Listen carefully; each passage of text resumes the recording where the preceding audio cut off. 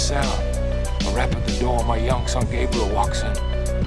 My wife says, no, Gabriel, leave. I said, no, let the boy watch. Let the boy watch. He needs to learn the way I learned from my father. The way he learned from his father. Let the boy watch. Welcome back to episode number 8. Number 8? Of Let the Boys Watch, a entertainment podcast brought to you by Going Great Productions. Alongside of me is a man who wants to organize a little coup down in old Peru, cousin Benny. And alongside him is a lady who uses lemon LaCroix to wash out wasabi out of her husband's eyes. And then the man who just wants to be our fun guy in Uruguay. And that is one of our co-hosts, our good buddy, Ryan. I wish, didn't he have a third one? I wish I would remember it so I could have called you that. Well, I think he wants to take a van into Tajikistan or Turkmenistan, I should say. Turkmenistan, yeah. Well, thank you, Robbie. And yes, this is Let the Boys Watch. We are talking about Succession, Season 4, Episode 8, America Decides, which, do you guys think that's a little bit of a pun? A little bit of 100%. a joke? Okay. That's yeah, that it definitely got Fox News vibes. Yeah. And we do this every week until Succession ends. So stick with us for that. Afterwards, I don't know. We'll see what happens. Maybe we'll watch some movies. I think Jugs on the Run's getting some good reviews. Maybe we'll watch that. I don't know. Yeah, it is award season, so they're racking in the awards. That's racking it. And we do have a super special guest today, the First Lady of Reservations. Aya, please say hi. Hi. Finally get a female perspective on here. Yeah, Yes. big fan of the show. Thank you. It's been we were talking about how like this season in particular of Succession, I've been really on board, and Ben made a very good point about like maybe it's because of all that in-depth analysis that I've been getting after every episode. Mm-hmm. Yeah. Rounds out the experience. That's true. That's possible. I mean, I do like the episodes better after I talk with these two characters. So maybe you're right. Thank you. Before we get started, just a quick reminder, please do all the things that we always ask you. Rate, review, 5 stars, please. Follow us on Instagram, LTBW Podcast. Yeah. No, wait. No, that's the email. No, Let the Boys Watch Pod. Pod is on Instagram, and LTBW podcast at gmail.com. That's right. All right. Nice. It's sort of 2 for 2. So send us an email. We love it. And I don't know. Should we just get right into it? Maybe do some overall impressions, a little plum watch, and then we'll talk about the episode. Let's do that. Yeah. Can we have our very special guest talk about her overall impressions first, or? Yeah. So please.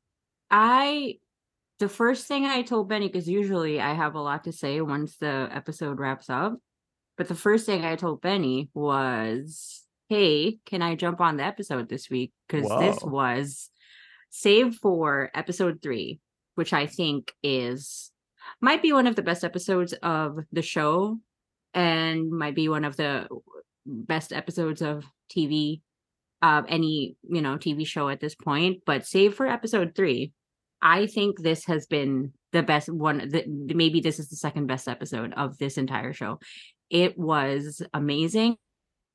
I was on the edge of my seat the whole time. It gave me feelings that I didn't want to feel and feelings that I needed to feel for this show. And it was so well written. It was so well acted. And, 35 plums if I could give it. Nice. Yeah. Nice. It was a really, really good episode. Out of what, 70? It's a good number, 70 plums. Yeah. Robbie, what'd you think? Yeah, I thought it was great. Being a, history major, it took me 12 years to get my undergrad, but still, I thought it was, right in my wheelhouse. I love politics. I love history, and I love how they kind of intertwine previous elections, like close elections, like Kennedy, Nixon, and Gore, Bush, like all those kind of parallels and those close races. Um, yeah, like I said, it was just intense from start to finish. I mean, of course, when I saw the guy Jesse Armstrong that wrote the episode, I knew we were in for a treat.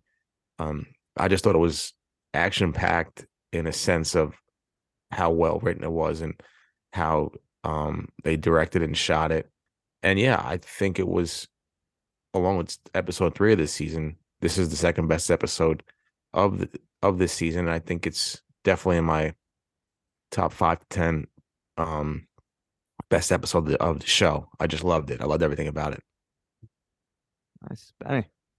Yeah, I agree. I think probably top 3 episode. If I had to go top 3 off the top of my head, it would be episode 3 this season finale last season, and then probably this one. It just really punched you in the face with, like, we joke and laugh and we have our favorites that we play, but it just goes to show you how every single one of these people are pieces of shit, like when it comes down to it. Yeah. So I thought, this episode really drove it home, and it kind of gives the last 2 episodes here kind of a dark feeling going into them, because we've watched these guys fumble, bumble, stumble around for the last 29 episodes or whatever it's been, and it ultimately all led to this moment. And I think it's just so crazy how you start season 1 where Shiv is working in politics, and you were always thinking about how her liberal ideologies were going to mesh with this family.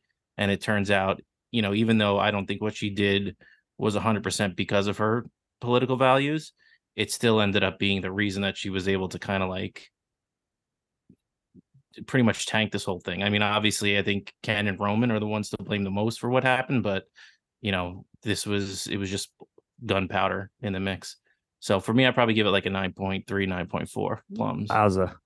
Yeah. Plummy. Strong. That's, yeah, very plummy. I agree with a lot of the things that you guys said, but I found myself bored. I got to be honest. I liked a lot of things about it. I've been thinking all day and night, like, why was I bored? Why did I not love this episode? I don't really have an answer. And maybe as we're talking, I'll either go one way or the other. Like, I'll start liking it more. I'll realize why, but I don't know. I just was like, all right, like, cool. That's stealing the election. Great. Do you think, kind of, because there was a lot of hype around this episode, do you think that was part of the reason why? No, because you know what? I didn't really know that this was supposed to be like a huge episode until after the fact. Because people were complaining, like, I thought this was supposed to be shocking. What was shocking about it? And the by the way, the internet discourse on this episode is absolutely ridiculous. Yeah, it's like insane. on It's all both over the sides. place. It's so Yeah. ridiculous. Yeah. I had PTSD. Like, okay, stop. And then Yeah. the people on the right are just like, well, this and that, Fox News, and I'm just like, yeah, everyone's stupid. Stop it. Yeah. Do a podcast about it instead. Yeah, exactly. Smart people do podcasts. Come on. Yeah. So what do you think was the difference between what made last episode so good for you and this episode not hit as well? I honestly don't know. Maybe I need to do some self-discovery and find out about myself, but I don't know. Maybe I wasn't in the right mindset. Maybe I was a little tired, something. I don't know, but I just, like, I liked the episode, but I wasn't. Everyone's like saying, like you said, 9.3, 9.4 up in there. I'm like, I don't know, 7.4.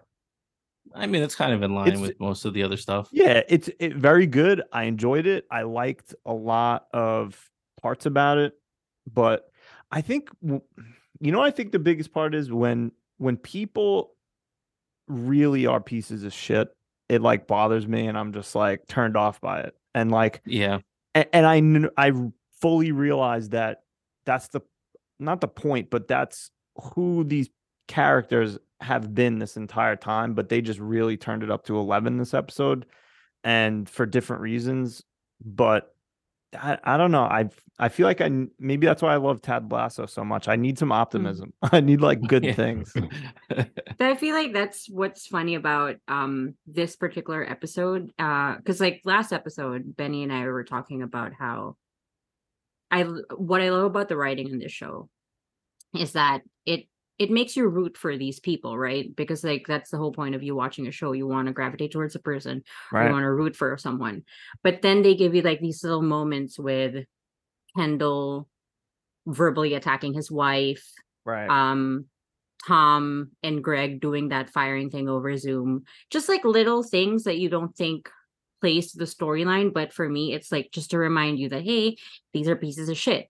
And to me, this episode was like the biggest unmasking of it. And there's like this like funny discourse happening on TikTok right now where there are a lot of girlies are going like, just so when I thought that I was in love with Roman Roy, Yeah. they just want to remind me that he's a fastest piece of shit. Like it's this episode that like all like, hey, just a reminder, each and every single one of these people are severe assholes and dipshits. Like it's the biggest unmasking out of all 4 seasons, which is like I think it's great.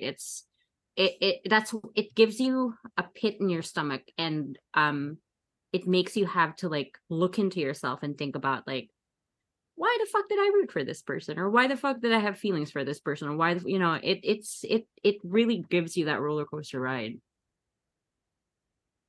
I forget what she says exactly, but like Shiv asking Greg if he has feelings for her. Feelings for me? I just want to know when I'm being fucked. Yeah, right. Yeah, exactly. And the writers, producers, directors were telling us these people are gonna fuck you and fuck everybody, and we were just like, nah. Yeah, but he made a funny cock joke. So Yeah, he's Yeah. yeah. It's okay. So how should we do this? Because I think we've been talking about this episode since it aired. How do we want to attack this? I feel like it's tough to not do it chronologically, but Yeah. sometimes the chronologic is like, I don't know, not the ideal way to have a podcast, but what do you think? Yeah. I mean, I think we could start that way. Maybe try not to go too heavy into the discussion because I feel like we're going to come back and touch on all this stuff again. Yeah. So I don't know if you guys have any like lines or anything that, you wanted to talk about, but why don't we just start summarizing and see where it takes us? Yeah. Love it. So our episode starts with the cold open with Tom and Greg. Basically Tom just saying that he's got a lot of pressure on him, which follows up into the episode beginning where Ken is telling Tom that he needs to get good ratings. And we get the first hints of this fire that's going on in Milwaukee. And there's other things going on where there's buses picking people up and dropping them off where there's nowhere to vote. What do you guys think about this as kind of like, all the pressure that's being put on Tom? How do you think he's feeling, especially the day after, this huge fight with Shiv? Robbie? Yeah, it was nice to see Tom under pressure and kind of, I don't know about wilting in the pressure, but I don't know. It was cool to see like the behind the scenes of how somebody who's running a network on election day, all the different parallels and all the different things he has to face, especially come off the heels of a horrendous verbal altercation with his ex-wife on their balcony. And yeah, it was just crazy to me. I mean, Tom is under immense pressure to deliver, and he was just dealing with a ton of shit. I just love the interaction with him and Greg, like back on their bullshit. Yeah. He just wants him to be his little gopher boy again, and Yeah. he can't be eating bodega sushi because his what'd he say about his like the Constitution and his appetite? I forgot what So I said that he wants to make sure the only things he eats tonight are microwave milk and ginger shots, American bottled water, and spaghetti with olive oil. And this was the same scene where Greg was talking about how he was just drinking things that he didn't know he could drink, and they made him dance with an old man. Yeah. So I just love those interactions. Yeah, like I said, it was just nice to see the back room point of view of somebody who's like running a TV network on the biggest night of the year. Yeah, so we can kind of group both of these Tom and Greg scenes together because we bled into kind of the next one with the bodega sushi, but I also put that in this scene Tom wants Greg Gregging for him tonight, but Greg doesn't want a Greg. We also get that quote, Ryan, where with Tom and Greg talking, and he has information, and Greg kind of wants to know what he should do with it, and Tom tells him that information is like a fine bottle of wine. You store it, hoard it, and then when it's time, you take it out and smash somebody in the fucking face with it. Is this the best advice you've seen on the show so far? I think so. And I mean, Greg takes it to heart and uses it in like a couple hours. Yeah. No, I love that. I did love that advice. Did he say that before or after the cocaine? I think it was before. Yeah. Because that was kind of during the first interaction we had from Tom and Greg, and then they go back into the war room there and meet up. I'm kind of surprised that they went with coke. Like, why not go with like Adderall or something? Would have been smart, but hey, I mean, you're rich, you might as well just splurge the extra money and get the cocaine, I guess. Or maybe Greg might have had it left over from his coke binge with Mattson. Could be. I don't know. This episode, sorry to cut you off. Like, no, and this might be a little macro for what we're doing, but I felt like if I was a conspiracy theory person, which I might be, Greg seemed like he is kind of doing like making moves, like, and not as stupid, maybe.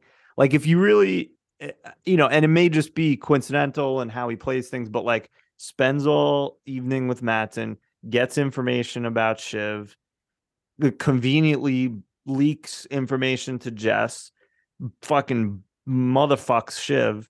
And there was one other thing that I was like, Greg might be playing the game, but I don't know if he's playing the game because he might be stupid.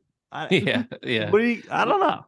Well, just that that point where him and Shiv are having that conversation, and you feel like Greg is his back against the wall, and he still has the balls to ask Shiv like what's in it for him to say silent. Sweetener. Yeah.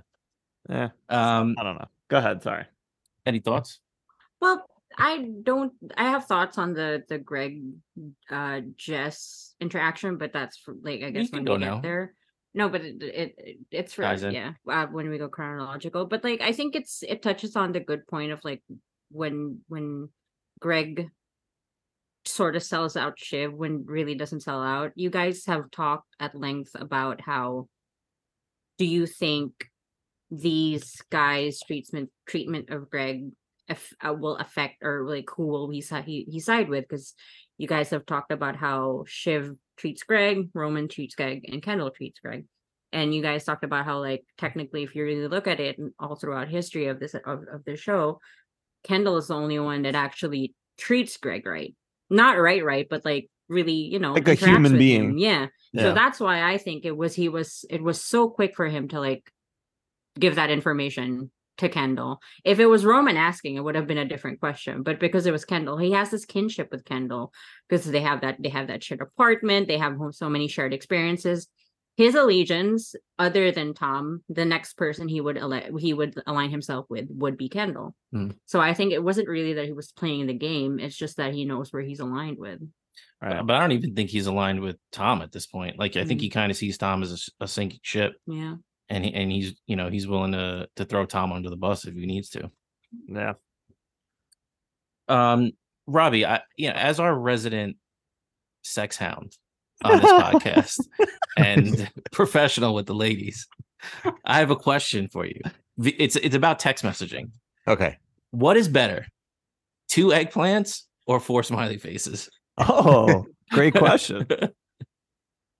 Well, I'm not really a big emoji guy, so I'm not really going to use 4 smiley faces. But if I want to get my point across to let somebody know, like, hey, either I want to be fucked or I don't want to be fucked, I'm going with 2 big eggplant emojis. Good, because I mean that was a big debate in the first part of this episode. I'm glad to know that we've solved it. Yeah, because yeah, if I'm gonna let you know that I'm rock hard and I'm ready to go, it's two eggplant emojis. all day, all Yeah, day. all day, every day. So the other thing we learned early on this episode is on a phone call between Ken and Rava is that Ken has them being tailed by security. What do you guys think about that, Aya? Ken being Ken being a little presumptuous, but I think that's like an important thing of like, so a lot of this discussion will be how, as this whole plays out, as this whole episode plays out, and how important this episode is. A lot of people are talking about how you really get a sense of how this jointed or like separated all these people and all these characters are from reality, where they are making moves and they're making decisions and they're making like these like very very important decisions, but not anchored in any reality or like with how real world will play this, right? I think the whole storyline of Kendall and his daughter and the whole, I think out of all of them, he's the only one that whole storyline is what tethers him into the reality of the situation. That, yeah, all of the movements that they're making is very self-serving and it's very thinking about the business and all that stuff. But that's why I think throughout the show, you'll see like Kendall's like having pauses and having like like little concerns here and there, because his daughter is like his tether to the real world consequences of every decision that they're making. What do you think, Robbie? I don't know. I don't know. Like, I don't know about because he can't even get on the phone to say that he freaking loves his daughter. That kind of irked me. Um, and like even harkening back to like not jumping around, but like he was talking about saving democracy, I guess, for his daughter, and we wanted to do the right thing. And then in the end, he just did what was best for him. Yeah. So does the what did he say? Does the poison? Does the poison bleed through? Yeah, which I thought was a fantastic line. Um, I don't know, man. I think he does want to do the right thing, but I also think he's so, enthralled with just being on top and being, the CEO and the big power broker that nothing really matters but that. I mean, I feel like we've seen that time and time again with him where he's just, trying to be this righteous bro, but then he just goes back to being kind of who he, who his dad is and just wants to be on top and doesn't really care about anybody but himself. So he's fighting a battle, obviously, you know, within his own mind. So he's all over the place, and but he's just, I know I hate on him, but the man Jeremy Strong is just an absolute menace on the screen. So it's fascinating to watch, like the ups and downs, his facial expressions, just everything he does on the screen is awesome. Yeah, I agree. I mean, he definitely like the decision at the end is, I thought, more to say fuck you, Shiv, than to do what's gonna be helpful for the company. And then he's like, after the fact, regretting what he did because of the feelings he has for his daughter or, other things. But yeah, he's definitely like manic or something. He's probably got holes in his brain from drugs or something. He wants to do the right thing so bad, but then he's like, it's like a shiny car drives by and he's like, oh yeah, do that. Like he gets like distracted and just wants to do and throw out buzzwords and whatever. So But he also wants to do what looks good, not necessarily what is the right thing. right. He thinks that by doing that, he's protecting them, or he thinks that that's the strongest play he has available. When as Rava mentioned a couple of times, like, just get on the phone with her, right, and tell her everything's gonna be okay. I think Kendall throughout, like, he has this thing, and that's why he looks so manic too. And if you think about it, out of the three siblings, no matter how much pieces of shit Shiv and Roman are, Kendall is the weakest out of all of them, in the sense that he can't correlate or can't like decide whether he wants to do the right thing, the right thing, the best thing, or the killer thing. You know what I mean? Like, Right. There's always he's not like his direction is never focused. He's always like, am I a good guy? I'm gonna go the good guy path. But no, I don't want to be a good guy. I want to be a killer and I want to be a serious person. But no, for me to be a killer and he's always like jumping back and forth, and he can't decide within himself like what kind of direction he wants to take himself at. So I want to check in on our candidates for president, but before I do that, I just want to throw this one out to the room, and whoever's got the answer first, you just yell it out. Okay. Not doing coke, racist? No, What do not you racist. think? Not racist at all. Not racist at all. Not racist to the Aztec. It's good for your brain. Good for your brain, but not racist. It's not racist to the Aztecs if it's something that you fundamentally don't want to do and don't believe in the moment. But Okay. what about you? Racist or not racist? I think a little racist. So, just throwing it out there. Good answer. Could make you a candidate for president. So let's check in on our presidential candidates. Ken calls Jimenez, trying to get him to commit to reining in tech, and tells him to stay hydrated. Yeah. And they both say man like 18 times. Hey man. Yeah, good luck out there, man. Yeah. Mencken and Roman meet. Mencken wants Roman to help control the narrative he loses and to spin it as a huge win for him. And then they could propel themselves forward to the next election where, him and Roman will team up again. And in the upset of the century, Connor loses Kentucky. And, all we could say is alas, Kentucky, alas, vanity. Robbie, as the resident conhead on this podcast, conhead number 2, we'll call you. Thank you. Give us give us your feelings here. I was ready for just a red wave for the con man, but once Kentucky went to Mencken, I think my entire body just, my soul left its body. I was devastated. I thought we were in for the shock of the century, but I knew Kentucky. I knew Mitch McConnell would find his way to ruin the election, and I knew that he wasn't going to give it to Khan. It's devastating. I mean, the man spent $100 million on his campaign, and for it to be over at 7:01 was absolutely devastating. Well, but also, first off, I'm sorry. Ahead. Shout out Willa, looking like a minx in that outfit. What a first lady she would have been. Yeah. Ryan, what do you think? Is this the reason maybe you didn't like the episode this much as a new member of the Conheads?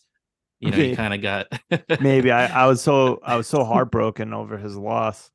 No, I mean, it was expected. I don't think they would have. It would have been too stupid as a show for him to like win a few states or like make serious noise. Like I thought I thought your prediction might have been correct, in which that like 1%, 2%, 3% might have like swayed a state and it could have, done something. But in the end, he was basically just nuisance candidate. Yeah, just there. He maybe going to Slovenia as an ambassador might be nice. We'll get to that later. Yeah. Yeah, so we'll talk more about that later. But yeah, I mean, I did appreciate the grace at which he dealt with that heartbreak, because if any one of us were in that situation, we of course would have wanted him to win. And he, like you said, alas Kentucky, alas vanity. And then it's almost like he was just like, all right, what's the next thing? Yeah, he moves on pretty quick. Any thoughts about Connor? Pretty much summed it up. Yeah. All right, so we're back at ATN. And let me just say something. Board malfunctions, Kornacki would never let that happen. No. I just want that on the record first. Touchscreen. Without a doubt. Map Daddy could never. Yeah, he would never. So we're talking more about these Milwaukee fires. Map Daddy. Roman calls them Antifa firebombing. Shiv says it's Mencanists. And Roman drops his favorite line of the episode so far is false flag. You can't just say false flag when you don't agree with something. We find out that ballots have been lost in the fire, and Roman gets talking points from Menken's team and gives them to Ravenhead. We'll touch on that in a little bit. The next thing we do, though, next thing we get is a big scene in this episode is Tom and Shiv. Shiv tries to apologize, wants Tom to apologize, but he doesn't. Tom says Shiv killed Logan, sort of. And then Ryan, your probably favorite part of this episode, Shiv finally drops the bomb, and Tom doesn't believe her? ? Thinks it might be a play. Aya, what did you think about this scene? You didn't get your input really on the fight last week, so I think his initial reaction of him not believing was so funny given the discourse on Logan dying and the public thinking, nah, that's a play. That's such a thing that they would pull off. And to have that be Tom's first reaction is like very in keeping with how everyone thinks this whole family operates. Like, it, of course, that's the first thing he'd think. Of course, the first thing he'd think, it's like it's a move or whatever.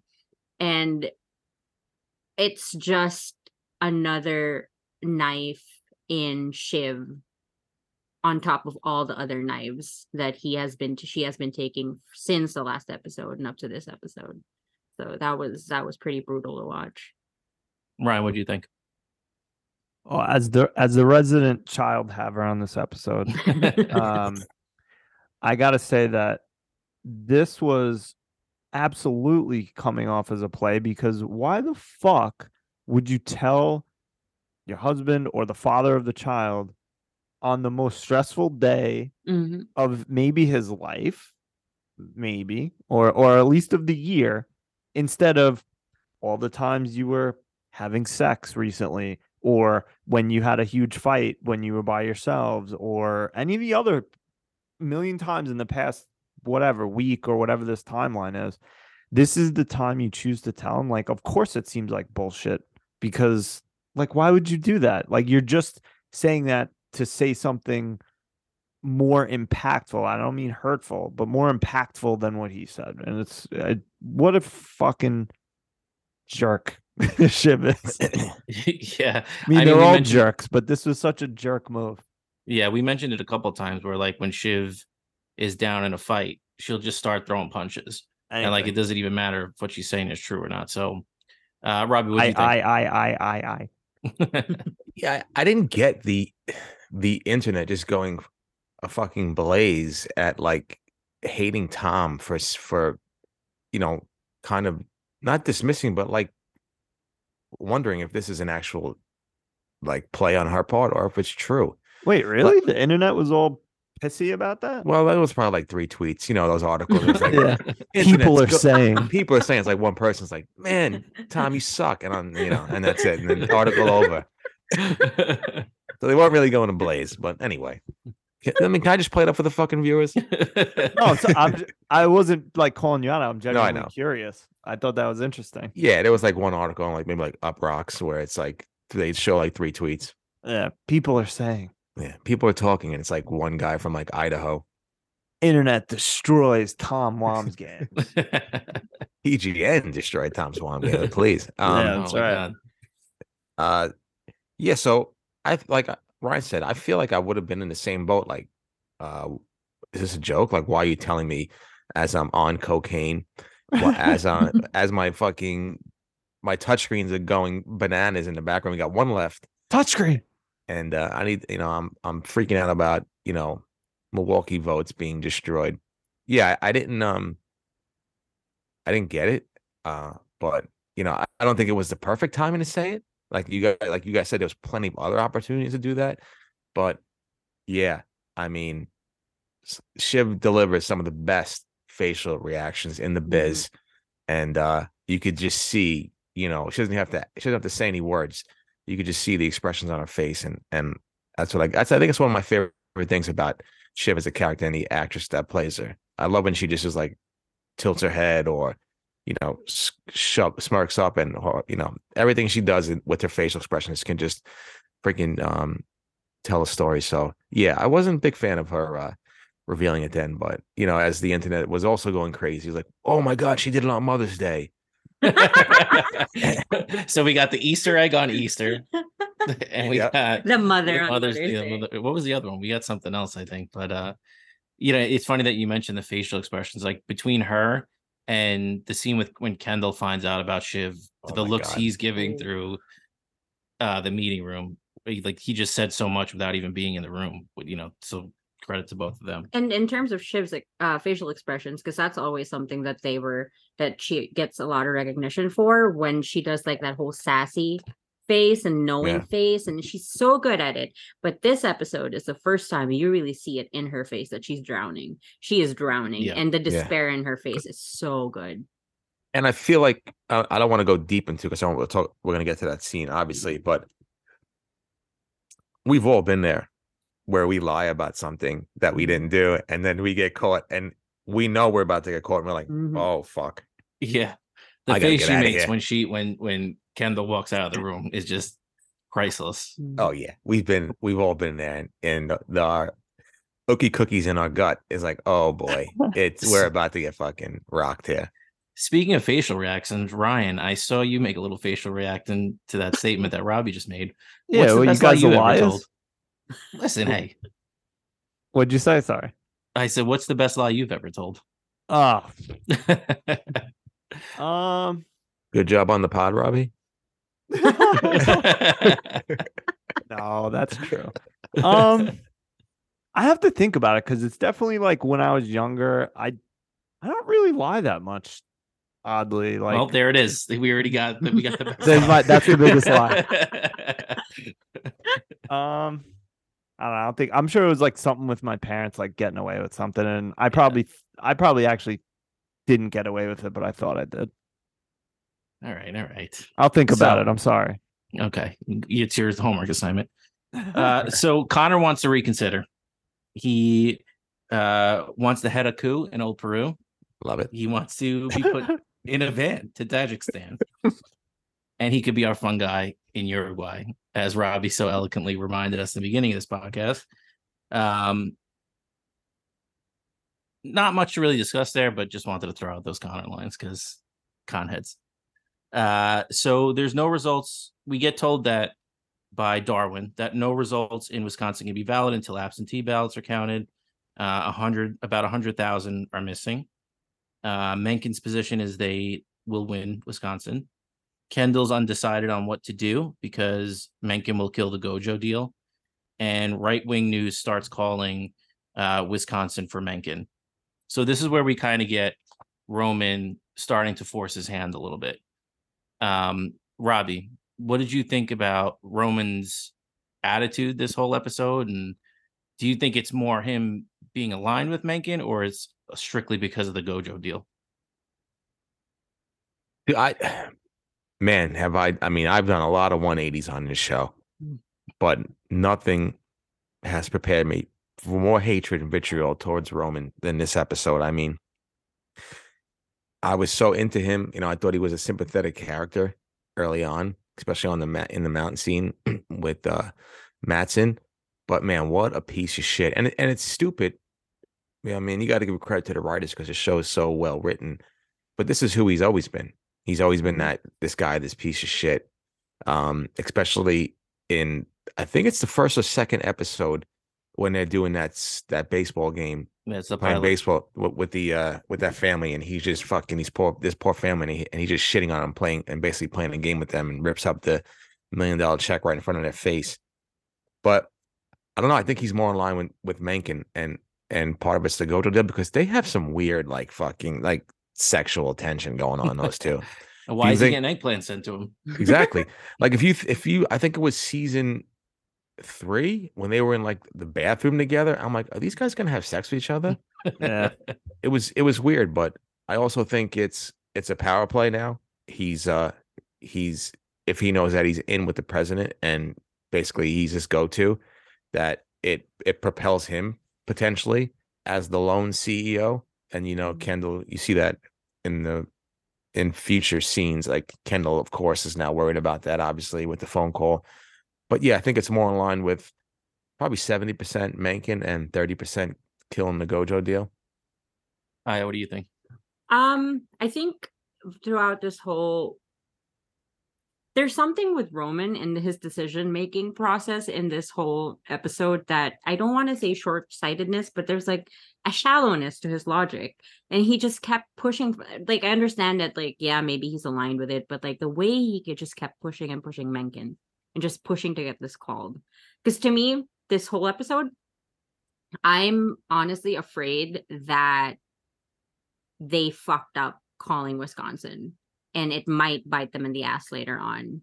And like fuck the credibility of the network because they called too early. And I think Roman was just like, he thinks that like, oh, Logan, my dad did this, I can do this as well. There's like the shallowness into his decision making. He doesn't see big picture. He doesn't see the consequences of his actions. He only sees like, this is what I can do, this is what I should do. And like his whole forcing his hand for this, it's like, let's just do it, let's be badass. It's so shallow, and you could really see it in this episode. Yeah, Ryan, what'd you think?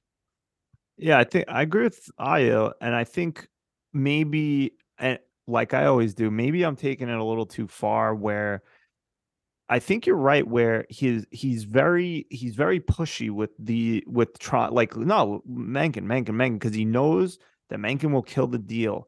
Like, is there, like, so if Gojo takes over, is Jerry then protected from whatever? Like, I think maybe wants to steer clear of that whole Jerry situation, maybe just pay her off and get her the fuck out. If Gojo's not involved, there's more power for him to like try and make those decisions.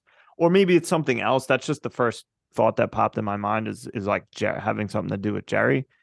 But I think it was more Mencken than being Gojo than being like aligned with Mencken. I don't think he really gives a shit like about the politics at all. I think it's something with he wants control, he wants to be the lone CEO, something, or just hates Matson so much that he just anything to get rid of him. I don't know.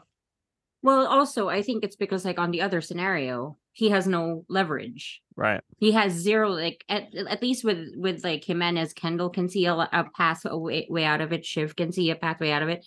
But Right. like with Roman, he has nothing on that side. He has all his eggs in a basket with Mencken. So like he has to drive it home. Yeah. I think it's like Ryan said, it's 100% Gojo related. I think Kendall sold him on this dream of killing the deal and ruling the company together. And he's just got that in his head. Even though I don't think Roman really wants that much power, I think if he got the power, he doesn't really know what to do with it. We kind of saw how awkward he was with it the first couple of days as CEO. I think he's just kind of sold on that dream. Yeah, but too much power is better than zero. Right. So another kind of scene that I wanted to point out, or not scene, but a couple of lines I wanted to point out, was just a quick interaction between Tom, Shiv, and Kendall, where Tom tells Shiv, "You sound a little unhinged," and then Kendall fucking fires back and says, "You fucking watch it, Tom." I just thought that was like a pretty badass moment. As a little sister, I loved watching that. And like, oh, that's something Katie would do for me. Yeah, definitely. Sorry, what were you gonna say? No, go ahead. No, I was gonna say something. Oh, but also I think that's why out of anyone these past few episodes, you've really seen the bond between Shiv and Kendall, right? So towards the end, and I guess the next scene that's going to come up, it will really like drive the point of the betrayal that Kendall will feel from Shiv, because more and more they're starting to be like the whole Shivy honey, the whole like watch it Tom, you know what I mean? Like there's like this protectiveness that like Kendall's starting to feel again for Shiv, and then all of a sudden, so yeah. I know we're getting to these things, but do you think, I'm surprised Shiv did not bring up the pregnancy when she got caught. Me too. Yeah. I don't know why I just thought of that, but the Shivy honey stuff, like for her to be look sympathetic or or whatever to her brother. I or thought- at least deflect a little bit. I thought she was Yeah. about to in that like closet scene, like after the talk with Tom, and then the moment where Kendall was like, "Do you want us to kill Tom?" I thought she was going to Oh, say it right. at that moment, but Yeah. like she didn't. Well, that's where she kind of starts undermining Tom there too, Yeah. where she tells him, Tom's hiding something or he can't be trusted. I forget exactly what it was. But next up, we get the Shiv and Greg scene, which we discussed a little bit. But then we go back to Tom's war room after we find out that Mencken 100% will block the deal for favorable election coverage. So Roman goes to Tom, and they decide to call Wisconsin for Mencken with caveats. And then poor old Darwin gets wasabied and then lemon LaCroix. I wanted to point out at one point when he's wiping his face and he's trying to get the LaCroix out, he just randomly goes into a Woody Allen. He's like, "It's on my fingers." I also love the like all the LaCroix jokes happening. It was like, you boy put lemon water in it, like it's barely lemon. It's a hint of lemon. Lemon essence. Robbie, as our resident person on the podcast that gets things in people's eyes, Oh. Look out. Look out. what would you have suggested Greg use to get the wasabi out of his eye? Oh, that's tough. How about some eye drops, maybe? But if you're in a pinch, If I'm in a pinch, oh, that's tough. Maybe some soy sauce. I don't know. Get the man. It works well together. Yeah, I mean, if just start dipping some salmon in his eye. yeah, does he have any? If he have any water, I guess the LaCroix wasn't really a good thing. I would probably just use water. I mean, as a person who's been known to spray things in people's eyes, I don't. I just get a little towel and tell them to take a hike. I don't know. It's tough. It's a tough scene. But I mean, I think this was like a much needed moment of levity in the episode, and I feel like it comes about halfway through the episode. So, just a funny. I forgot to pull his name, but shout out to the actor that plays Darwin. I was going to ask you, Oh, where shit. is he from? He was Walter White's ex-partner That's it. There you go. that he started Gray Matter with. Thank you. I had no idea. And then Adam Godley. those ears remind me of somebody. Yeah. I saw some people shouting him out online for a bunch of other things he's played in recently. I think he was like the something in Russia where he's just like this unhinged character. Like this is just such a 180. It's called The for- Great. Yeah. Yeah, it's a not a great show, but it's entertaining. It's good. Nicholas Holt's very good in it. But yeah, it's about Tsarist Russia. He's good in it. This guy, Adam Godley. Yeah, he's one of those guys too, and I think other people have mentioned it's so good for Succession. Like they get these, I don't want to call them B-level actors, but they're like good character actors that pop up in a lot of Everywhere. places, and they don't like steal the scene just by being in it, like Adrian Brody or even Skarsgård to some point. Like you kind of like, oh wow, he's in this. Fisher Stevens, probably one of them. Like just guys that are popular and you recognize them for a lot of things, but they just add so much to the show in such like a little period of time. Two things. Sorry. Go. One of the funniest scenes I've seen in a bit. I was LOLing on my couch, man. That was so fucking funny. Yeah. Just so great. Like the most powerful people in the world are so stupid. Yeah. Like, Yeah. really, like I'm like, what's Greg doing with this wasabi thing? And all of a sudden, Darwin gets it in his eyes, and then I know it's not in the same scene, but speaking of LaCroix and drinks, Benny, as a resident bartender, a man with a plan, and Ryan, gee, I'm so sorry, I can't both you. As a resident in cocktails, Tom Cruise and the other guy in cocktails. What's your take on Mattson stirring his drink with his index finger? I think if you're home alone and you're making a drink from yourself, fair play. If Okay. you start doing that for, even Yes, if you do sir. it for your wife, you're teetering a little bit. But if you're by yourself making a drink, no ice though. I was about Did to notice say. that? I was about I to think say that was the more egregious thing. What Yeah. do you think, Ryan? Why would you stir a drink with no ice? Well, to mix up the alcohol, I could see Me- it. yeah, right, You don't maybe. need to, but No. You know, No, warm club soda and warm vodka. That I'm shivering right now just thinking about it. yeah. So any thoughts on the Darwin experience before we move on? Did I you loved guys it. think? Maybe I'm jumping ahead a little bit, but with Darwin in general, because we don't have to maybe mention him later. Do you think that he was upset about? Who did I have this argument with? Somebody, Mencken, or the just the unethical way they went about it? I think it was the ethics thing. I think because he was constantly trying to, in the beginning, throw up like guardrails, and you see just how quickly when they're the power players in the room, if they what they say goes. So as much as he wants to kind of uh do the right thing, they're Right. not letting him.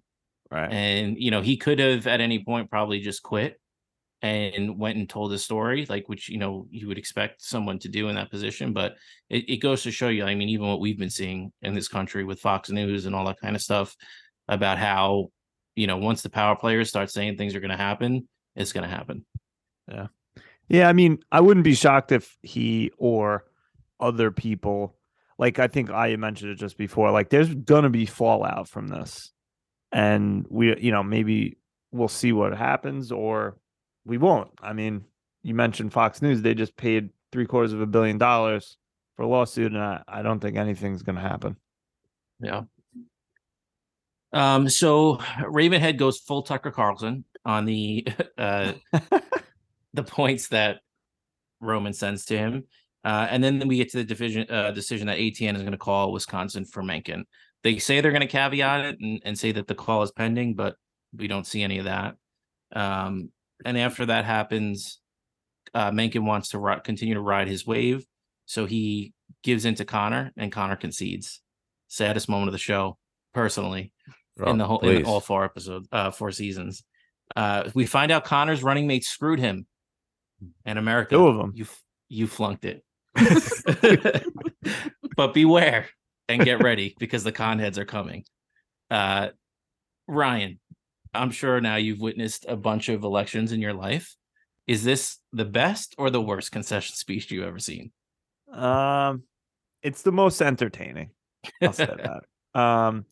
Yeah, I mean, just I get what Mencken was trying to do. I just think it's just kind of ridiculous. Like, is he really gonna give him that much of a bump by conceding? Like, I guess it's just kind of like part of the narrative. Like, it helps the train chug along a little bit. But yeah, it was definitely the saddest concession speech I've ever seen. Hey, he's a billionaire. Sorry. Yeah, I guess crying into his $100 bills. Which I don't get. Why does he want to be a fucking ambassador just to like go do something? Like, go fucking spend your money. It's just one of the rich people. They need to be doing something. Well, you don't want to have lunch in Venice and a little breakfast in Drubnik. Robbie, what did you think about the concession speech? Well, as con head number 2 on the show, it broke my heart into a million pieces. I remember crying as a young 5-year-old when Michael Dukakis lost against George Bush. I picked Dukakis in our kindergarten pool. It was devastating till this day, I remember. So I guess his concession speech is up there with maybe John McCain, maybe Hillary Clinton, and Walter Mondale. Shout out Mondale, how you doing? But I mean, Connor's the best. He's really inching towards MVP of the season. The lines, I mean, the soliloquies he was dropping this week, and then just another one of my favorite lines of all time on this show that really fucking just made me laugh out loud is when Frank said Connor was running for president. We also get that line from Hugo too when Jimenez is giving a speech. And he's like, all right, pull your dick out or something. Pop out a nut. That's the room that I would like to have been in. Is the room with like God. Frank, old Hugo, heads. All them. Aya, what did you think about the Connor concession? Sad day for America, but Just remember, con heads are coming. Oh yeah, Con heads are coming. they definitely are. So we see that there are going to be, we see that ATN has the numbers to call Arizona for Mencken, which causes Kendall to pause because they're boxed in now because they've already called Wisconsin, and this is going to give Mencken the election. Ken and Roman have an argument about chicken and steak. And then Ken breaks off to talk to Shiv. Ken tells Shiv, he's completely honest with her, probably the most honest any of the siblings have been to each other in the whole show. And he says that he thinks probably part of the reasons he's pulling back from Mencken a little bit is he's threatened of the relationship that Roman and Mencken have. And Shiv tells Ken that he's a good guy. And then we mentioned that line before when Ken's talking about being a bad father, he says that maybe the poison drips through. And he finishes with Shiv asking to call Nate, and she fakes it. So before we get into the fallout of that, what did you think of the situation between Roman and Kendall, and then Kendall and Shiv? So, like as I said earlier, I really think that the calling of Wisconsin and subsequently getting boxed in to call Arizona and call the election is going to have a fallout. It's going to challenge the legitimacy of ATN, which if you challenge the legitimacy of ATN, it kind of fucks their company. And I don't think that's why I say I think Roman is very short-sighted and shallow in his thinking, because that's something that you could have pulled back. You know what I mean? But the talk between Roman and Shiv, the talk between Ken and Shiv, I think was so important, because this was when I say that, like, sometimes Roman Kendall doesn't know if he's a good guy or the best guy, because like there's moments of him that he wants to be the good guy. The fact that he felt secure enough to be vulnerable to Shiv to say that, hi, I have thoughts about like cutting you all off and taking this all in, that took a lot of vulnerability and trust in Shiv to do that. I don't think that was a play at that moment. I honestly thought that was like Kendall feeling out if at the end of all of this, Shiv will have his back, and we'll see later on that, but that was so interesting, and it made the next scene a little more heartbreaking if you think about it. No. Ryan, what'd you think? Yeah, no, I agree with Aya. Like, it definitely makes, what we've seen I think it's the next interaction with Shiv and Kendall is like a little bit tougher, because it's like he opens up a little bit. She tells him he's a good guy, and then he finds out that she's been fucking him behind, their backs and everything. Yeah, I don't really have anything more to add to that. Robbie, what do you think about these two conversations? Well, Benny, first off, as a resident guy who comes a lot, can you let me know, on the average, how many con heads do you think are coming? Well, I'm thinking maybe 4, 5, 6% of the population of Arkansas. Alaska. I'm talking about the population of the U.S. Oh. I mean, by the time 2028 rolls around, I think it's going to be a con revolution. Oh, forget about it. It's going to be a congasm. What I like about this show sometimes is they don't do it a lot, but when they do, divulge in their upbringing, you could see like how these people, turned out, right? Like Roman still fuming about not getting steak because Kendall always wanted chicken, and then Kendall's like, well, we didn't want you to always get your way the entire time, and then like be the spoiled brat. So the upbringing stuff I love, because it shows you like who each character is and how they got to who they are as a person and their thought process. I did love the scene with Shiv and Kendall. I think Shiv meant it, but I also think she was trying to play both sides of it, and just trying to get her way with the whole Jimenez and winning the election and trying to get that deal with Gojo through. So I do think she had an ulterior motive with it. I do believe that she does care about Kendall. But I mean, Shivy baby, just call fucking Nate Yeah, and just right. Come on. just say, Well, she how didn't easy is want that? to.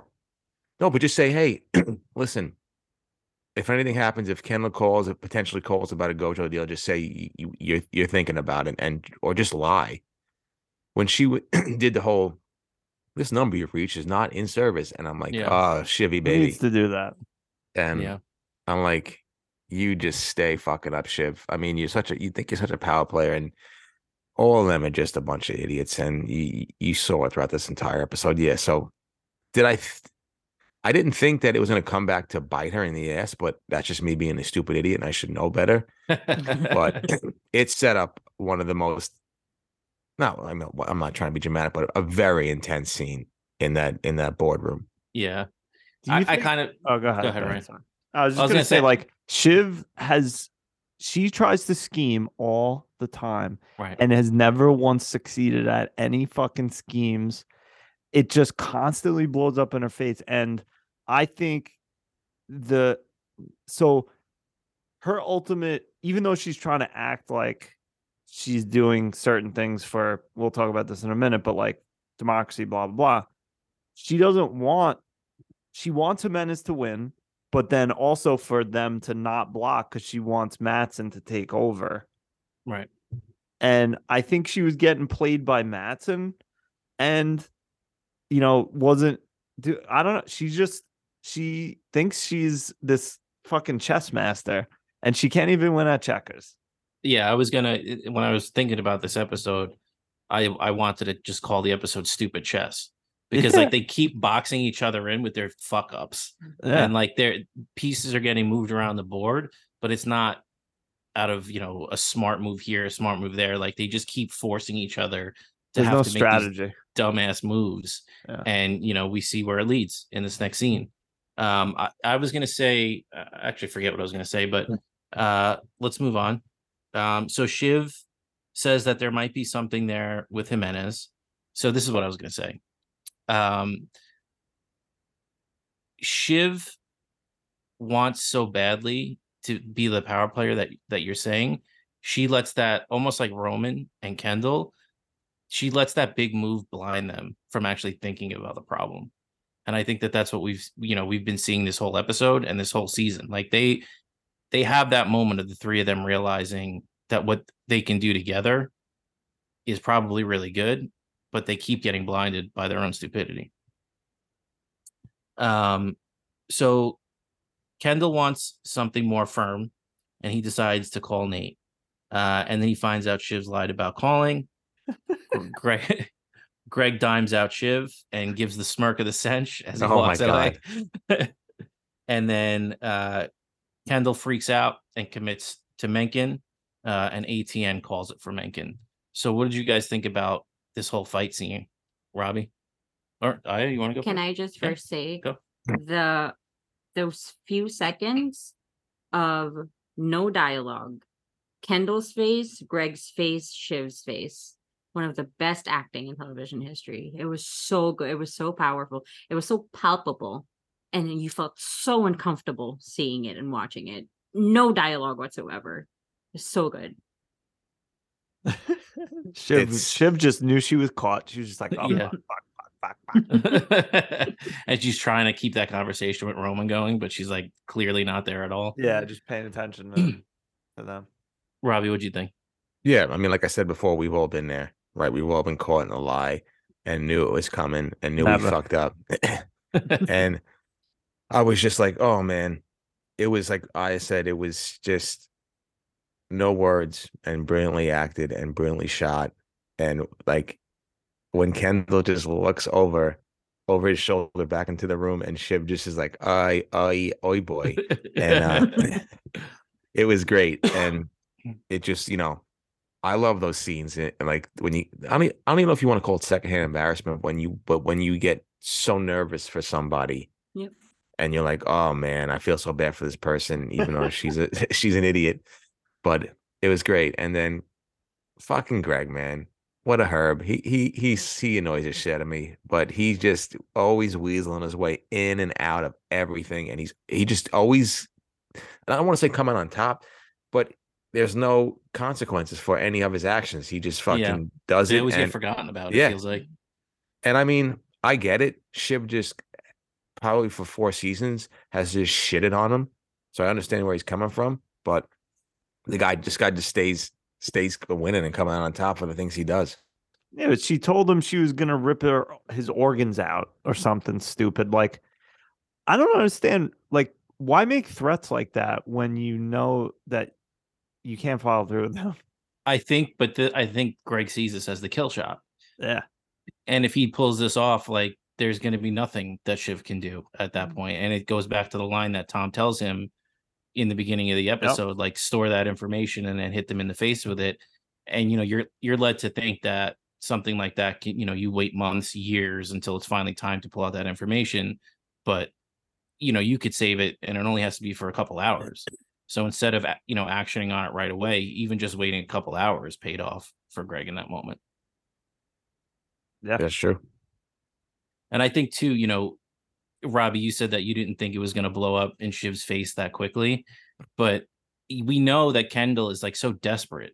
And as soon as she came in there saying that it was like on the fence with Jimenez, I was like, he's going to call.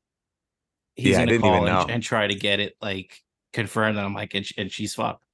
And she's fucked. And, just that whole, again, we talk about the acting between Shiv and Kendall, just the way that he like goes after her in that scene when she calls her like a piece of dirt. Yeah. And like, it was so good. I thought it was such a great scene.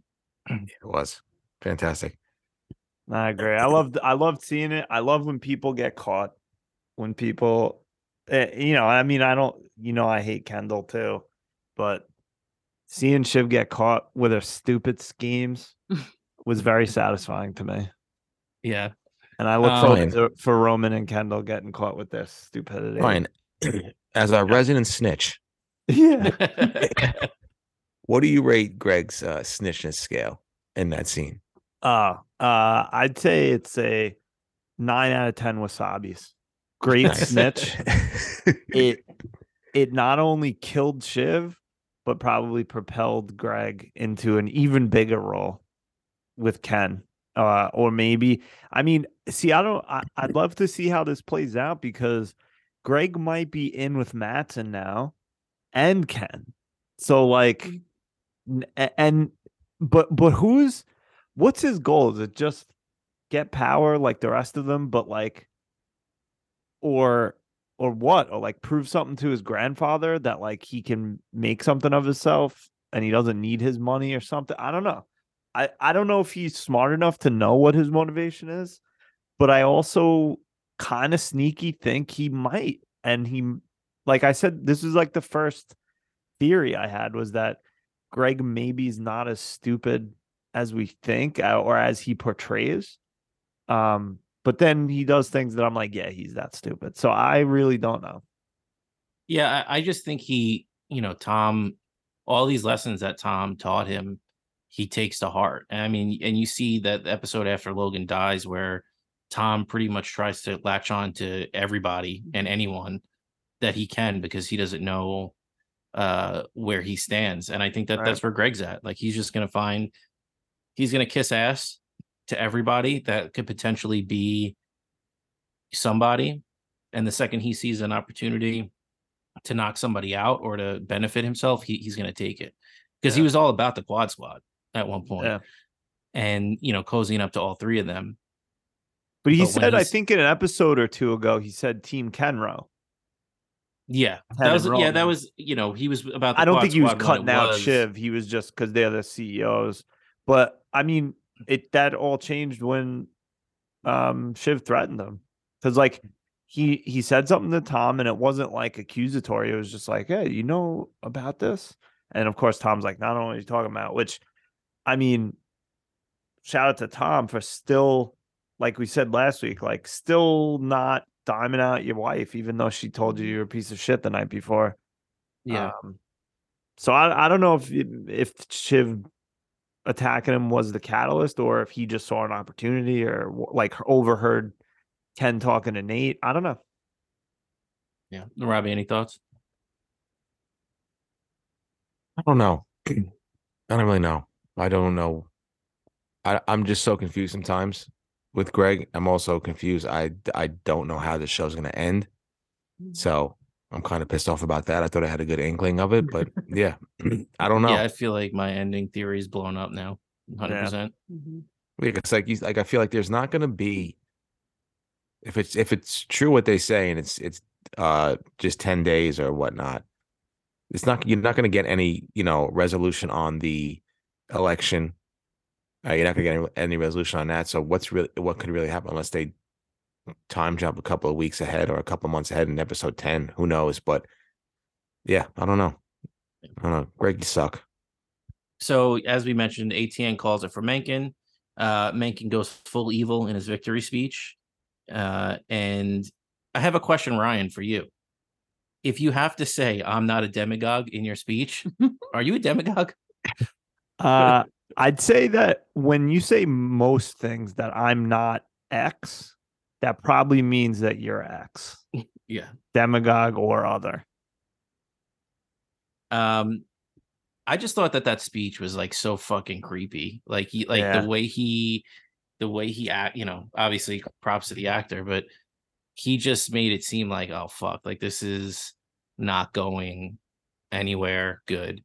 I guess this is as good a time to bring it up as any, because it's the end of the episode. But I truly think that, as much as everybody wants to spin it as he won the election, by no means do I think it's anywhere close to being over. And I think that Tom's, I guess, second in command, I don't know who that woman was. I think it was the first time we saw her in this episode, mentions that, all this stuff is going to get litigated out. And, I could see to Aya's point where it's ultimately what could help start bringing down ATN. You guys have any thoughts? I agree with that. Go ahead. I think why I got like really why I love this episode so much towards the end of it was like that ending with them calling Mencken and how it all played out and everyone's reaction to it. It felt like a lived through experience because of how 2018 2016 played out. It felt like, I don't know if you guys seen Get Me Roger Stone, but it's that documentary on Netflix. I was watching this episode unfold and I had the exact same feelings as watching it. I was sick to my stomach watching it. It's hard to wrap your head around that this is what's happening, and it's disgusting. And it had that same somber feeling that because that's so vivid to me. After the day after the election, I went, you're in New York City, I go into the office and it's like a fucking funeral procession. There's like a sadness in the air. No one's talking, you know what I mean? Like it's and that's what it felt like when they called Mencken. And that's why it like hit, like maybe a lot of people were exaggerated about it. It was like, oh, PTSD or whatever. But like it kind of felt like a lived through experience. Yeah, when we see that, they draw so much from real life, and I'm sure that was a heavy influence. But yeah, I don't know. And it was like as you can see, like Roman doesn't care like the ramifications that it's going to cause. Obviously, people of color with this election and calling this election, like he says to Kendall, Dad's dead, nothing matters. So he doesn't give a shit. All he cares about is getting that deal, that Gojo deal, fucking ruined. And he's like, we got whatever we said about like access to the West Wing and things like that. So yeah, I mean, it's crazy, like watching it unfold, because this is exactly what it's like in real life and how it plays out. And like we said with the pun America Decides, it's like, yeah, but do we? I mean, you saw that shit in 2020 with Trump calling Rupert Murdoch to basically like not call Arizona for Biden. And then like even in his psychotic speech at like 1 o'clock in the morning, like thinking that he won and shit, and stop the count. I mean, it's just insane, and then people go along with it. But that's why I love this show, because it's like it just draws parallels from actual real life experiences. Can I also say why I kind of like this particular episode, why I loved it so much? It's because like, so this whole show is like tagged as a tragedy, right? Like you're watching all these people self-destruct and within themselves like fight and destroy each other, which is basically what a tragedy is. But usually when you like think about a tragedy, like in the Shakespearean sense, in which is like the show is often parallel to like King Lear or stuff. You think about King Lear and Macbeth and all these other classic tragedies. It's always like self-contained, and it's always very within. It's like you're watching, for example, a royal family crumble and just like destroy themselves from within. But this episode, and that's what we've been watching throughout Succession, it's just this family destroying each other. But this episode is the first episode that you really see all this mess has real world consequences in this world, and that it's so much bigger than them, and all this nonsense is going to destroy people. It's going to destroy a country, and that like is what really like, okay, this show is like higher stakes. It created this drama into like a higher stakes situation, which is amazing, or is amazing writing for me. Yeah, I think that's what we were saying before too. We're like, we saw these three idiots for 4 seasons, and yeah, they were doing dumb stuff, but it wasn't really, Logan was always there to like put the cap on it. And, even if they did mess up a situation, it wasn't something that was going to affect anybody but the family or the company. But now, as soon as Logan dies, they're put in this position that affects the whole entire company, and they couldn't be less equipped to handle it. Yeah, that's true. I totally agree with that. And they're falling apart. So, like we said, they're stronger together. Whoever's left, if it's Roman and Kendall, or just Roman or just Kendall, like, and I think Aya has said it a few times, like, there's going to be fallout from this. They even said at the very end of the episode, they were calling out Tom specifically on like other news stations. So, like, my guess is the people who is like Tom's going to get crucified.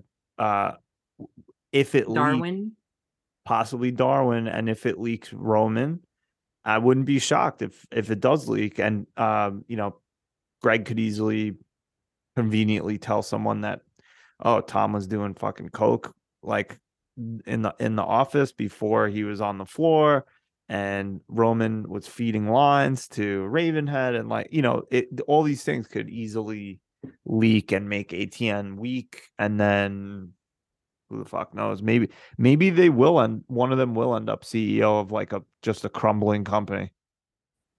I think though it's to me what stood out at the end of the episode was the whole episode. Tom was like, I make the call. I make the call. This is my call. This is my call. And then when it came down to them actually making the call, and when Kendall says it's Mencken, and Tom very much like points out like, all right, this is your call. Like, fucking Pontius Pilate. Yeah. Like, this is your call then. Like, I think he's going to try to have some deniability in the whole thing. I think that's why he's not so bothered when he sees all those headlines. Like, he calls it out, but I think he thinks he has an ace up his sleeve when, it comes time to answer for what happened that night. Yeah, he very easily could do that. Pontius Pilate. So the last thing we see is Ken in the car going home or going to see his kids. We don't really know, but the last thing he says, his kids. Yeah, he says he wants to, but yeah, one of them probably know his kids. Maybe he's talking about the 2 bags of cocaine he has at the house. He says some people can't cut a deal. Who do you guys think that he was talking about, Ryan? I thought that too. Like, when he said that, I was like, who the fuck is he talking about? We had to rewind that because like we didn't know what he was saying. It was apparently the driver's name. Yeah. Talking to the driver, but go ahead, Ryan. I don't know. To be honest, I don't know. I guess he could be talking about Shiv, because she was trying to cut deals and it just fell apart. And she also, didn't try to make the deal with Nate. He could be talking about himself. He could be talking about Roman. I don't know.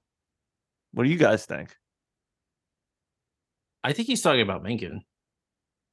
I Yeah, think he why? I think he thinks that when it comes time to play ball, I think Mencken is gonna fuck with them. I think you're right. I thought that too. Like Mencken said, like, you'll have access and this and that, but I think in the end he's gonna be like fucking Trump, where he's like makes deals, but then just does what he wants anyway. Yeah, and not and I don't even think it's gonna be in the sense, maybe not so much that he fucks them, like personally, but he sees how, I guess, I don't want to throw the word fascist around, so easily yet because we haven't seen the guy do anything, but he Right. sees his tendencies. And, at the end of the day, it's a lot of the stuff we saw with Trump was he could have gotten more stuff done if he knew how to cut deals with people. And Right. he had people that were willing to oppose him.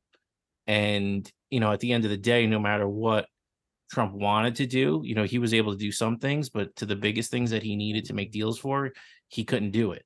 Right. And if that's who Roman and Kendall are depending on, he might not be able to come through for them. Yeah. Yeah. Like if he's exactly like him, then yeah, it sucks he's in the White House, but like not much of consequence, I should say, will maybe come to pass. But um if he's somewhat capable of doing anything. And the other thing is they're calling him fascist and stuff like that, but that word gets thrown around a lot. I'm not saying that some people aren't fascist, but like just because someone's right wing doesn't mean necessarily that they're a fascist. Like, I don't think we know any of Mencken's policies, really, do we? Like, do we get into anything he really says? Like, yeah, his speech was unhinged, but it didn't like say that I'm a fascist. I don't Yeah, I know. mean, he didn't Maybe I'm say missing exactly. something. He didn't say exactly what he was going to do. I think it's. I mean that they're using it in the context where they've seen this whole election play out. Like we don't necessarily know. Obviously, they didn't spend time on it, but you see him talking about like all the people getting welfare and kind of Yeah, alluding to that's true. you see those criticisms of Jewish people, like the kind of he's talking about making deals, backroom deals and stuff like that. And he's not that kind of person. So I feel like they kind of allude to it. Like I said, though, obviously we don't know for sure what he would do. We don't think it's going to be anything good, but we just Right. don't know how bad it could be. Yeah, Didn't they right. lay the groundwork for him in that episode where they were like choosing the next president? And Yeah. that's why Shiv was so afraid of Yeah. him, because he spouted a bunch of like white supremacist shit and neo-Nazi shit. Yeah. Was he? I mean, I don't remember. I'm just thinking Shiv might be an unreliable narrator or unreliable source of information. She might say he's a piece of shit and doesn't like him, that he's bad for the country, but like I'm not saying he isn't. He might be, but I don't know. No, I think I kind of want to rewatch it, but I'm pretty sure like it Do came they? from him. Yeah. Like Okay. that scene Yeah, in I mean, Roman talking about it. yeah, that's probably. I just may not be remembering. Yeah. Robbie, who do you think can't cut a deal? I As don't a know. resident deal maker. As the wheeler and deal of the backroom deals, again, like I said in Going Gray, shout out Alexander Hamilton. I don't know. I really don't. I don't know if it's Mencken. I don't know if it's Jimenez. I don't know if it's Chivy Baby. I'm not sure. I didn't even know what the hell he said, but it was basically he was just saying to his driver. I guess he called his driver by his name at the end when he said people can't just cut deals, and I forgot the guy's name. Yeah, I'm not sure. I don't have an answer for that. I could take a guess, and I would say Shiv, maybe, or Jimenez, because Jimenez didn't want to cut the deal, and basically Ken could have swayed that, by not calling Wisconsin for Mencken. So maybe that's who he's talking about, because Yeah. I think he would have went with Jimenez if Jimenez kind of was willing to kill that Gojo deal. Any thoughts? About the deal. Oh, but like before we move on though, I kind of want to like point out like it's how nice of a touch it was, that little scene between Greg and Jess. Before like Greg, like what does he call it? Like pushes the button, and he has like that little moment with Jess. Which, by the way, I'm very team Jess. Like I love Jess. The way that she is able to pull out shit from thin air for Kendall. Been there since day one, Oh yeah. first episode. Like she's, I love that girl.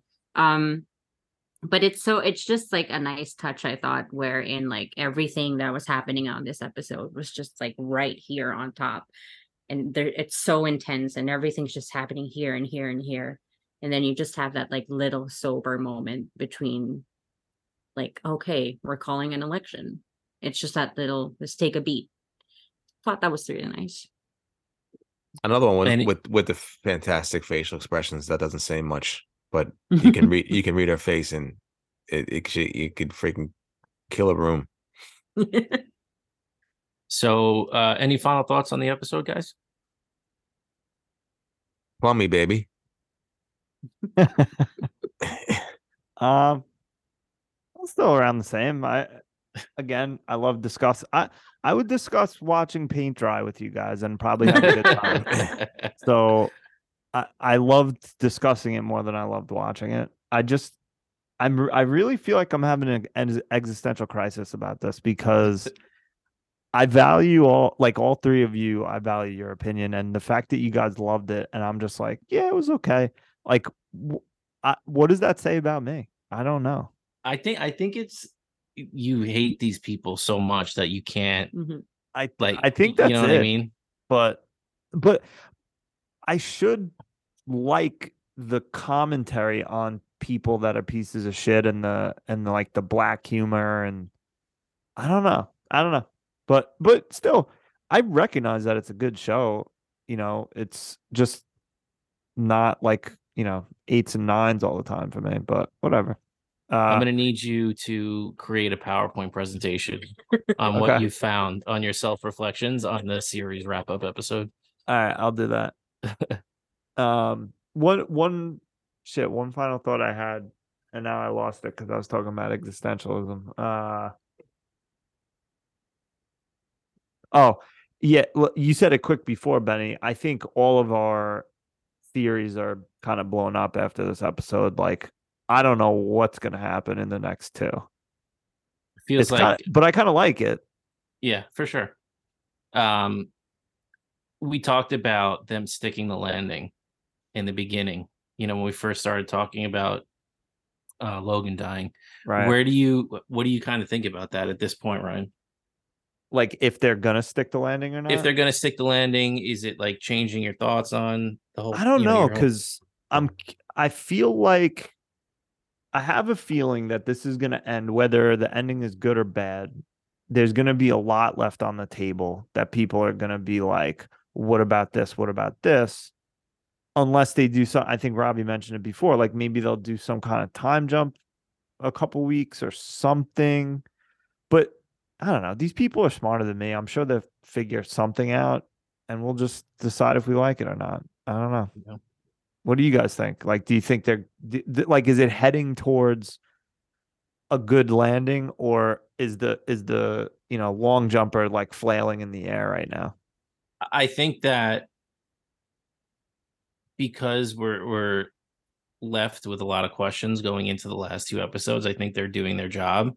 Like, right. Just give me something good that's not like out of left field and ridiculous. And I'm pretty happy with how we got there. What about you, Robbie? I am torn. I don't know what's gonna happen. I just think they're just gonna be a couple scumbags ruining the world. I would like a nice time job, because I don't know how they can land it in 2 days, or what would be like. They're just gonna forget about the Gojo deal. You're gonna be in limbo for the series to end. I don't know. Like, so the next episode's got to be the funeral, so that's a whole episode, and then I don't think it's going to be the whole episode, though. I think it's going to be like the beginning, 20 minutes tops of the episode. But even still, if it's a day and a half, the Roman speech, they're going to wrap up the deal in a day and a half. Well, we know that the last episode's an hour and a half, and I'm sure that this next one is going to be probably over an hour. So we'll see. We'll see. I mean, they certainly can. It'll just be like, is the ending going to be satisfying for fans or not? Well, we see too, like, to the Gojo deal, Shiv, it kind of as her last resort, they're gonna just come out with the Matson numbers, the India stuff, and that could fuck the deal pretty quickly. Yeah. Yeah. I mean, the fastest way to wrap up this deal, and I don't mean make the deal happen, but is to just make it go away. And then it's almost like we're back to just Waystar. And then we'll see what happens with the 3 kids or something, I guess. I don't know. Final thoughts, anybody? Or should we get on to playing America's top 2 favorite games? One last thought I just had was, I'm sorry if I just cut you off, Robbie. Please. You used to it. I was gonna say, I almost in a masochistic way, or not a masochistic way, but like a kid burning ants way. I almost hope they fuck up the ending because I would enjoy people flipping out about it. You're rooting for a bad ending. Like, just because like I don't love the show like you guys. I think it would be funny to watch like the internet blow up about the ending. Like it would be like how people on the outside of Game of Thrones saw all the fans flipping out about how that ended. I wonder what that'll be. It might be interesting to be on the outside looking in. Yeah. Sorry, what were you gonna say, Robbie? No, I was just basically can't wait to see what happens. Oh yeah, agree. So should we play the fastest growing 2 games in America? Let's do it. What should we start with? Oh yeah, I'll let you choose. Should we start with the serious person of the week or the shit show at the fuck factory? I think there's more interesting shit show of the factory this week, so let's start off with a serious person, right? I love it. And would you like to go first or last? I think I can go last. Ooh. Okay. Yeah, because I'm not prepared. Oh, I forgot to alright, prepare fair. for this part. So then who goes first? So I went first last week. I think Does it might be you. Does Robbie or me go first? I think it might be me. I think it is. Maybe by the time the show ends, we'll write these things down. No, I don't want to do that now. Nah, fuck it. So the first game we're gonna play is the Logan Roy Memorial Serious Person of the Week award, and this award goes to the person we think won this week or the best character this week. So Robbie, would you please like to regale us with your choice? Yeah, the Logan Roy Shit Show Memorial Fun Person of the Week. Did I get it right? Close. I don't like picking. I don't like picking people back to back. I know I picked what's his name last week. I don't want to reveal my best, so I'm not going to pick him. I can't. I don't want to pick him. So I'm gonna go with cousin Greg. Damn you, motherfucker. Cousin Greg.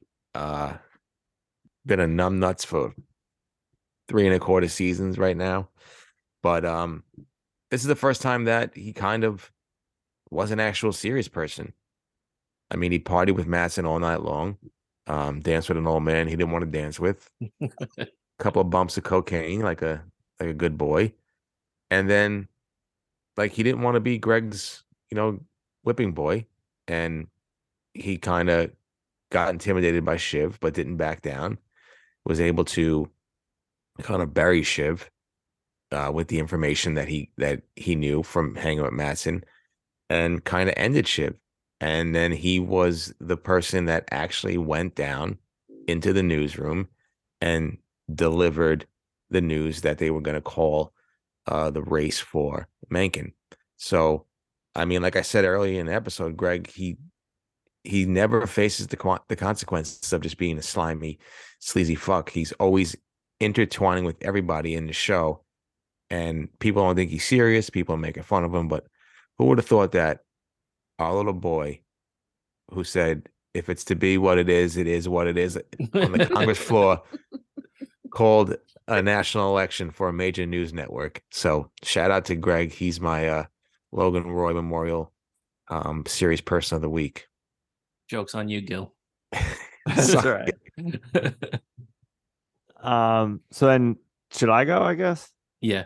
All right. So my Logan Roy Serious Person of the Week award is gonna go to Jess, because I think and they don't explicitly say that she's the leaker, but I say heavily implied that she is the leaker from what Greg told her, because she pulls out her phone like immediately after he told her that. But I would not be shocked if it comes out that she's been leaking stuff for a while now, and I hope maybe she's getting a little scratch or got some other deal in the works with, who knows, some politician, some other news network, PGN, something. Who knows?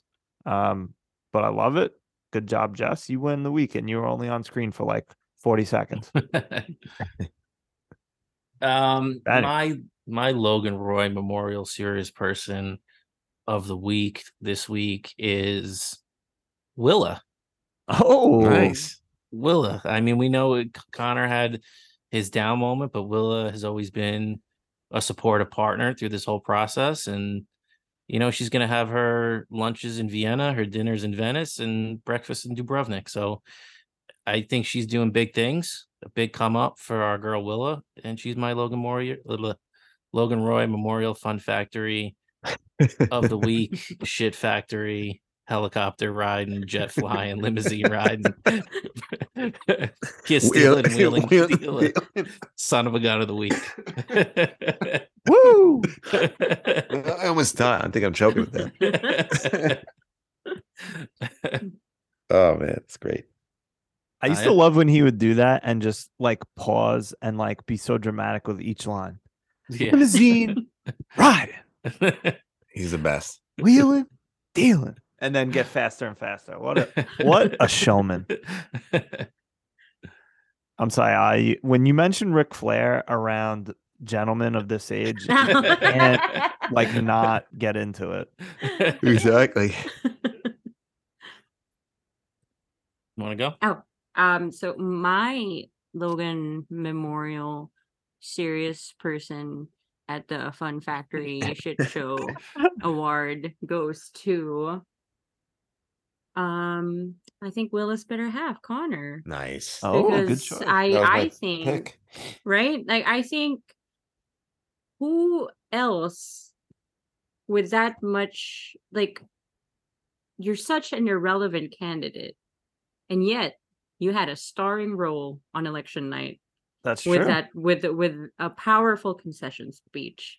So he stay winning, and like, as Billy Joel says, Connor, Vienna waits for you. I love it. Love it. Great job. So good choices, everybody. Loved it.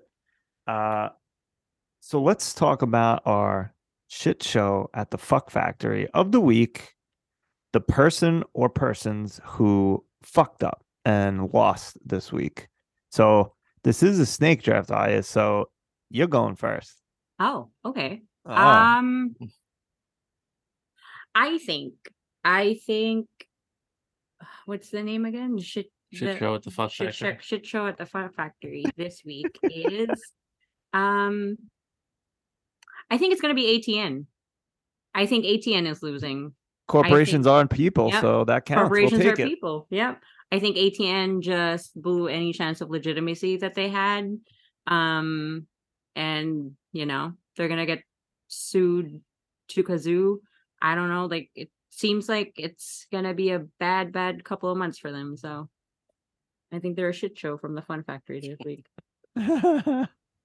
My shit show at the Fuck Factory is one thing for two different reasons, and that is the United States of America. Oh, you boy. killed, you son of a bitch! You stole mine. Because not only do they have Jared Macon as president, but they flunked it. They flunked That's it. right. They flunked it, and they did not choose the correct candidate to win. And I'm not talking about Jimenez. I'm talking about our boy, our baby boy, Oh, our baby. sweet 62-year-old baby boy, Connor. So America, you blew it, and you got your just desserts because of it. Can we just continually get more abstract with our choices? Like my shit show at the Universe. Fuck Factory is the Electoral College. No, my shit show at the Fuck Factory is I'm gonna go with Shiv because she got found out. Greg dimed her out. She's in big trouble, and I don't know. You know, if it was maybe anyone else, I'd be scared of what she was saying and like her face when she came out of the building was like, I don't know, I'm gonna fuck them all and whatever, Yeah.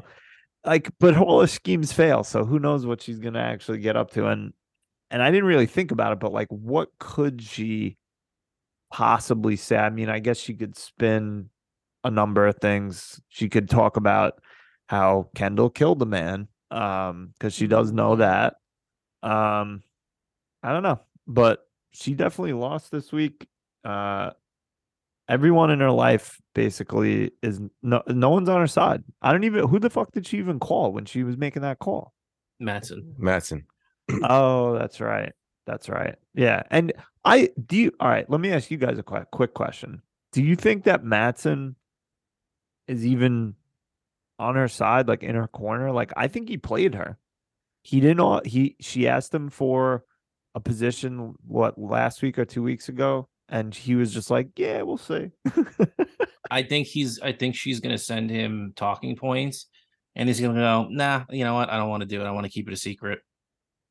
Okay. And that's gonna be the fracture in their relationship. Fair. Yeah, we'll see. Robbie. Well, I was going to go democracy, but The voting process. Benny took that, and I could easily go with Roman, but we already labeled how much of a shitbag Roman is and was this episode. But my shit show at the Fuck Factory this week is ATN technology. Touchscreens. Touchscreens. I mean, the biggest night of the year, and you need your touchscreens to be full go. And They had three. They had three, and two went down. three. Do you Yeah. know the anxiety? If I was Tom Wobb's game, Oh my God! As an IT person, that oof. Yeah. Blow Okay. my There you balls go. off. As a resident IT guy, what would happen to your balls if you were down 2 touchscreens out of 3? That would have been, there's 2 points I want to make. I would have been shitting my britches and having a freak out. And then the fact that they think that the reason it was breaking was because he was touching it too hard. And if you, as the IT person, if you had to explain that to somebody in that moment, they would be like, it would not compute. And they'd be like, what the fuck do you mean? So it was just a disaster situation. I think that was the moment I was on my seat the most this whole episode. That tickled your IT sensibilities. Mm-hmm. Your IT pickle. And Ani Mensch for LaCroix for taking a beating this morning as well on the internet. Especially Lemon. Goodness gracious. Lemon is not having a comeback season. Nah. I bet you their sales jump for LaCroix Lemon. I bet. Oh, for sure. It's like Burberry's freaking pocketbook went through the roof. Probably. Real quick, I know we did all this stuff right, but really quick, because I was talking with our good friend Catherine Ann about this earlier today. Do you think this was completely out of character for Roman? His act, like you just reminded me, Robbie, of how was just such a piece of shit. Or do you think this was like in line with the rest of I think someone kind of alluded to it earlier. Yeah, set up a softball scene, the baseball That's right. scene. Yeah, you did. Yeah, you did. Yeah. Yeah, I think this is just in line with who he's always been. I mean, you get glimpses and grabs, drips and drabs of you thinking him being a nice guy, especially. Yeah, because he makes jokes. Yeah, we did talk about that a bit. And Ayu was saying, just fuck. Now I forgot what Ayu was saying. It's a softball. No, softball. The dick pics. The rocket ship blowing up. Pushing Kendall. Rocket ship. And him not caring. I only care because somebody might have lost a couple of thumbs. That's right. him just being a complete piece of shit to Kendall at Kendall's party. Like, yeah.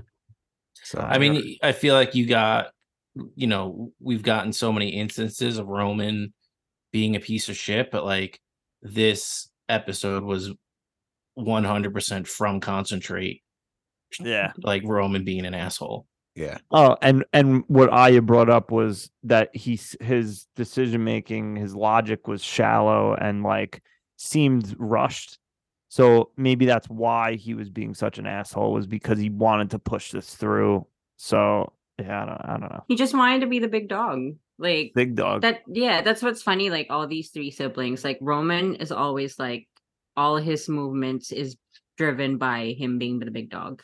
And then Shiv and Kendall are always driven by spite. Like Right. The whole shtick of Shiv turning her back on his brothers is because she thinks that she's being boxed out, so she's being spiteful. And then Kendall calling Mencken is him being spiteful to Shiv because he saw that he got double crossed. And it's like, it's so insane how like all these big fucking decisions are just like not even through not even through sound reason and logic. It's just through fucked up behavior and fucked up like emotions. Stupid assholes. Get a fucking therapist. For real. Yeah, Kendall has a great grief guide. Yeah. That's right. Okay. Yeah. So is there anything else? I had a few things popped in my head, but we would keep going forever. So is there anything else anyone else wants to bring up, or else I'll keep going? Send us emails, Michelle. Please. Rip this man. Oh a my new gosh. one. I'm gonna get a nice text tomorrow on her way to work saying, Tell her to save the text, put it in email, put it in writing. yeah, Or I just don't even like understand why I screenshot it. can't Just like screenshot things. it. a voice note. Yeah. No, I if just I like that she gave you a hard time. if I screenshot the text message she sends about Ryan, me and Ryan would no longer have a podcast. But you're going to be taking it on the chin for Succession, but just wait until we get to movies. I'm going to get sucker punched left and right by who's ever listened to this podcast. Oh, Probably. can I say this is like one of my favorite anecdotes about like, so in terms of like future episodes, I think I've pitched that 2 ideas to Benny and Robbie for future things. Yeah. One is like possibly doing like a side by side of like twin movies. Okay. You know how like choosing twins one with over Danny DeVito and Arnold Schwarzenegger. no, like you know how like their movies are like exactly the same, like Deep Yes. Impact and Armageddon, or Right. what's that movie like there were 2 like presidents in White House, like Olympus Has Fallen and White House Down or And something. Dave. Yeah. Oh, Paul Dave's the Blart, best. like Paul Blart Mall Cop, and that Seth Rogen joint where he's also a mall cop. Like that's a nice little like compare and contrast. Yeah. Deep The other Impact and one. Dante's Peak. Yeah. Volcano. Volcano and Volcano. Dante's Peak. Oh, Yeah. Volcano, yeah. But like another one, because you guys talked about it, like I think a Tarantino draft would be pretty awesome to do. Like, That'd be and it'll hard. make my God. Benny watch all the Tarantino movies, because let me tell you, when we first started dating and he told me that his favorite movie was Inglourious Bastards, I thought, as a sensible, reasonable, average person, that meant this man was sort of versed in movies, because who has seen Inglourious Bastards and not seen, I don't know, Jurassic Park or Back to the Future or like that's a reasonable assumption to think. And then I got roped into this marriage. No, So you got suckered. I got I'll tell you what he saw. He saw fucking Cock to the Future. That's what he saw. Fooling him since 86, baby.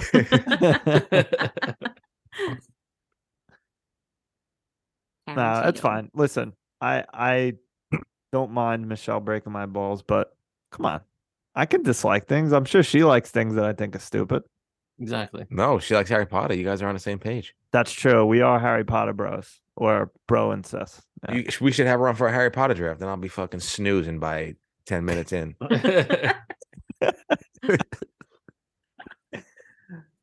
Robbie, you're a real piece of shit.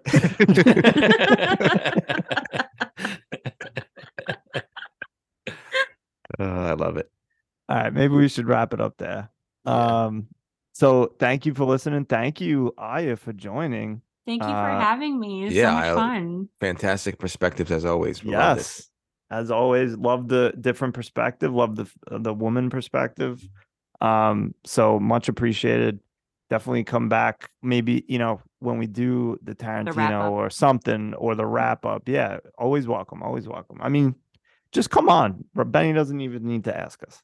Oh, also, I think another suggestion after this would be cool. Everyone out there listening, if you have a movie that you think Robbie and Benny hasn't seen, make them watch it and then Yep. jump on the show and then discuss it with them. Yeah. So like you could feature different people with a movie on hand and then 4 people can start talking about it. You know what I mean? Yeah, And please. don't make it. Yeah. Go I'm ahead, sorry. Ray. Go ahead. Please suggest movies. I'm running out of fucking airport planes taking off on YouTube. So please tell me.